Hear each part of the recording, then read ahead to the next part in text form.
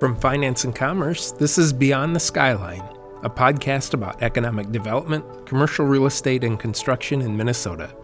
Above all, it's a show about what's next, creativity, and the innovation and technology that are changing how we work and shaping the future of business throughout our state. In each episode, you will meet business leaders, builders, entrepreneurs, and big thinkers who may challenge the status quo, but also make their dreams a reality. I'm Joel Shetler, your host and editor of Finance and Commerce, Minnesota's oldest business newspaper and online publication. Thanks so much for joining me.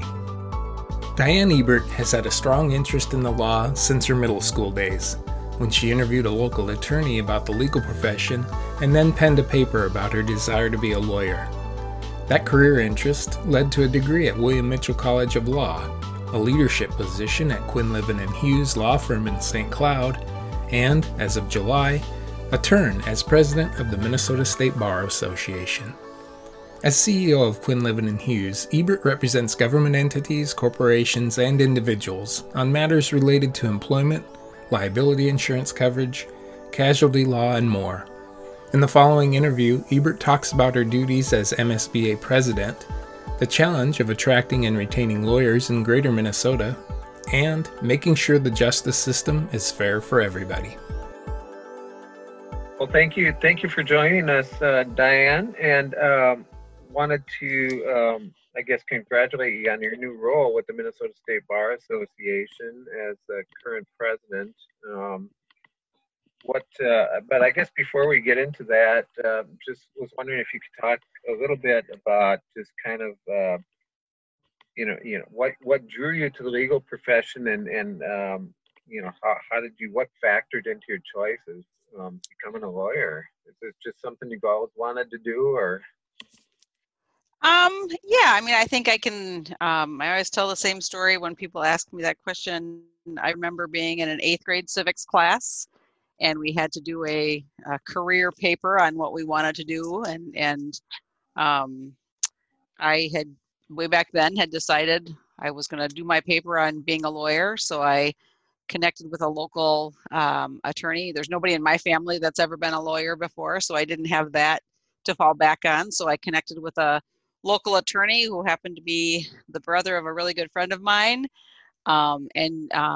interviewed him about the job and the profession, and wrote my paper. And it was sort of from that point forward, I thought that's what I was going to do. So I had always planned on going to law school after I finished college. And the one thing that did change is I never, as I was pursuing my legal education and career, I didn't anticipate being a litigator. That was not something that was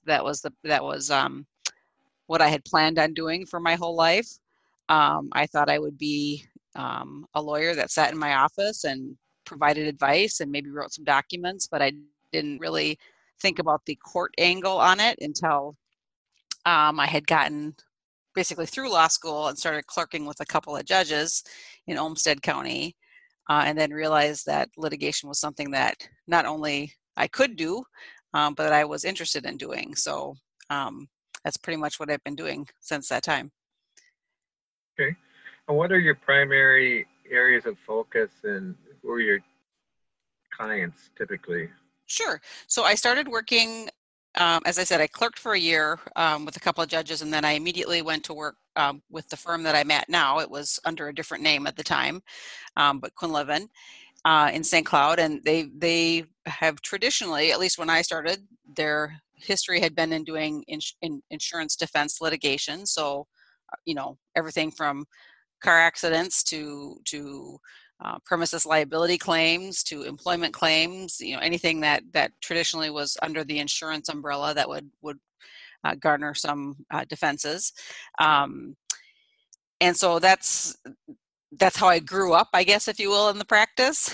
Started doing, again, the more traditional insurance defense, and it has, over the years, developed more into a more narrow practice of working with public entities, so a lot of cities, counties, school districts, on employment-related claims and civil rights, constitutional claims, that sort of thing. Okay. Are you working on any COVID-related stuff now, or has that changed your focus at all? It certainly has changed with all the legislation that has come out in response to COVID.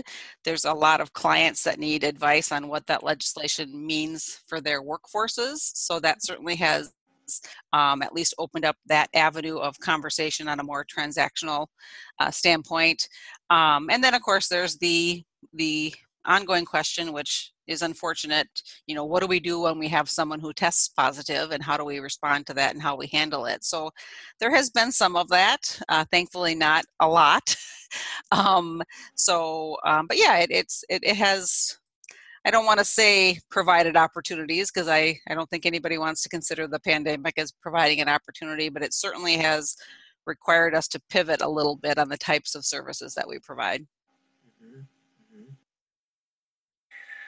Well, can you talk a little bit about your new duties with the Bar Association as president, and what are some of the goals you'll be focusing on, and how will you focus your efforts there? Sure. Well, the responsibilities of being the Bar Association president are wide and varied, even in the most usual circumstances. And I would certainly put us now into an unusual circumstance with the COVID COVID era that we're, of course, dealing with. But the Bar Association in general is representative of over 50% of the lawyers who are licensed in Minnesota. We're a voluntary bar association, and I think there's something like just slightly over 25,000 attorneys in the state, and almost 14,000 of them belong to the MSBA. So as you can imagine, that brings together a wide variety of people and practices, and so it's not, it's a pretty diverse spectrum of issues that we have to deal with. But, the MSBA at its core helps deal with the administration of justice, of course, making sure that we're addressing things that impact our profession. We work to make sure our membership has access to high quality educational programs. Maintaining public trust in the legal system is very, very high on the MSBA priority list, and certainly advocating for the interests of our profession as well. So as the president, there's a fair amount of balancing that you have to do on all of those fronts. The structure of the MSBA is a little, some people don't really appreciate. It's not just the officers. There's a 128 member assembly that really formulates the policy positions of the MSBA, and then there's a 16 member council that works on the day-to-day management of those issues and putting those policies in place. And then of course you have the leadership track, but that doesn't even take into account all of the real work of the association that's being done by, we have 37 sections and 18 or 15 or 16 committees, and they're doing a lot of the, they're the boots on the ground and doing a lot of the day-to-day work of the association. So, in my role as a president, I obviously have the pleasure of, managing, if you will, the council, and making sure that the policy positions are being put in place and being advocated for. But again, there's a lot of hard work that goes into just managing the association, and our staff is probably more key to that process than people also realize, because they're the ones that are making sure that our members are getting the value that they need from their membership. And just looking at some of your recent remarks on since you became the president of the Bar Association, it sounds like you have a strong interest in some of the social justice issues, and how people of color have access to and are making sure they're treated fairly by the justice system. And can you talk a little bit about that and kind of where you stand there and what you see as some of the ways to address that? Sure. As I said, the MSBA is one of the main purpose of the MSBA is to aid in the administration of justice. And for us to effectively do that, we have to make sure that the justice system is fair for everybody, and not just exclusive to certain members of our society. And I think that the MSBA takes that position very seriously. I think the MSBA collectively, like many individuals and organizations following the killing of George Floyd, has had to sort of become more intentional about those responses that will be taken. And as a group, I actually just finished an MSBA council meeting before we connected here today. And as a collective, our MSBA council is dedicated to making sure that the MSBA does something to move that needle forward, as opposed to just simply reacting to what occurred back in May. I wish I could tell you what those efforts are going to be, but we're still in the process of figuring that out. We do know that there are lots of organizations that are already working very hard at addressing those issues, and one way that we know through the association that we can support that is to serve as a resource to our members to connect them to those opportunities. So that's one way that we are trying to make sure that we are, fulfilling that goal that we have of aiding in the administration of justice and making sure the justice system is fair. One other thing it sounds like that's top of mind is just talking about greater Minnesota, and I guess the struggle to attract and retain lawyers there. What can you say about that? Sure. Well, it's obviously an issue that's near and dear to my heart because I do practice in St. Cloud. And I can say that as a business owner, we struggle to get applicants interested in coming out to practice in the greater Minnesota area. And, again, based upon conversations I've had with lots of different people across the state, they're similarly struggling to attract attorneys to practice out state. So, and just on a national level, there's a lot of conversation at the ABA about rural practice across America struggling. So I think as a profession, we've got, certainly there are population centers in the metro that are attractive to people that want to practice, but it's sort of like the old schoolhouse in rural America, in rural Minnesota. Once that closes, everybody says that the community dies. It's sort of like the local lawyer as well. If you have to drive 70 or 80 miles to find a lawyer who can help you, that's not good. And so it does stifle access to justice. It does limit people's ability to actually get their legal needs met. So it certainly, I think, is something that I personally would like to see us address. Unfortunately, it's not an easy answer. I think statistically, law student enrollment is down. We've found that the people that like to practice outstate are usually those that have some sort of a connection to the community, whether they grew up there or they have family there or something like that. And so, we're trying to be creative as to how we incentivize people to sort of give us a shot by looking at outstate. And again, I don't have any magic bullet on that issue, but I think that talking about the benefits that you obtain by working outstate, whether it's a slower paced lifestyle or a lower cost of living or high quality access to activities, that sort of thing, all of those things might matter. And so those are things that I'm trying to explain to people as well. And frankly, again, not to say that something good has come of COVID, because I think so much bad has, but post-COVID and practicing in the COVID area has really opened up opportunities for greater Minnesota. You don't have to drive to the metro for those bar association meetings. We're doing all of our meetings virtually, and our attendance has been great.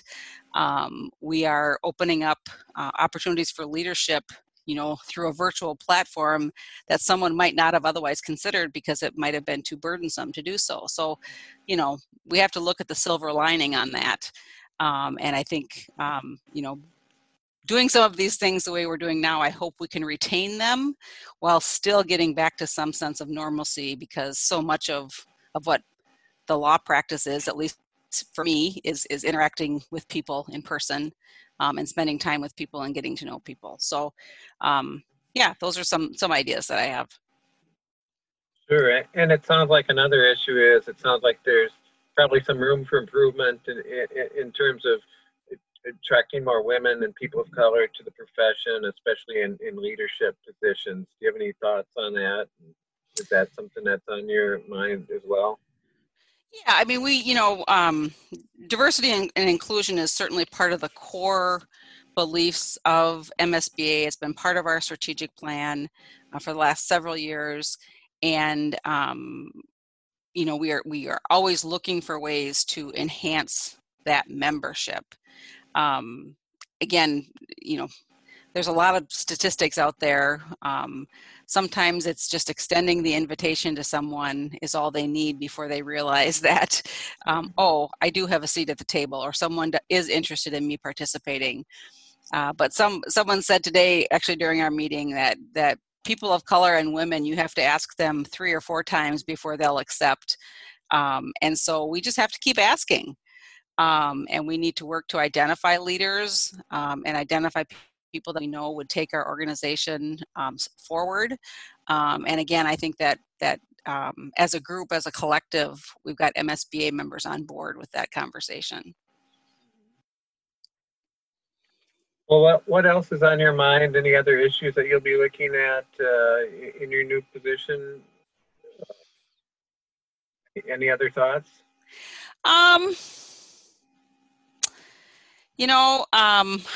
That's kind of a big question. One thing that I didn't anticipate and now have to anticipate is ways to make sure that our members understand the value of MSBA membership in this virtual world. It's been all over the news. COVID has impacted some firms more than others. There's been a lot of financial impact that this has had, of course, on our profession. But it also has had impact of us, how we deliver our services to our clients. And so, one thing that I'm dedicated to doing, or at least very interested in doing, both in my role as MSBA president for the benefit of our members, but also because personally it affects me, is making sure that we get over those hurdles and figure out a way to continue to maintain the ability to provide good legal services in a way that's effective to the clients we serve. But translating that back to the membership, it's again making sure that the membership understands that the MSBA is here to help them and to give them the tools that they need to be successful in their practices. And so we want people who are not members of MSBA to realize that, if I became a member of the MSBA, I could have that benefit as well. So we need to make sure that we are focused on keeping our members connected to the things that we can provide to them. Great. Well, thank you so much for your time, Diane. Enjoyed our conversation, and I wish you well in your in your role as president of the association. Thank you. One of the things, a comment that I'm hearing all the time from people who have reached out to me is, good luck. Boy, it must be hard to be in your shoes right now. So at least I can say that I know that people are empathetic to this this challenge, but I feel confident that the MSBA will come through it, and our members will appreciate all the services we provide. Great. Sounds good. Well, thanks again. Take care, Diane. Great. Have a good weekend. You too. Thank you for listening, and please subscribe to Beyond the Skyline. We can be found wherever you listen to your podcasts. To learn more about finance and commerce, or to subscribe, go to our website, www.finance-commerce.com. I'm Joel Shetler, editor of Finance and Commerce. Thank you again for listening to Beyond the Skyline.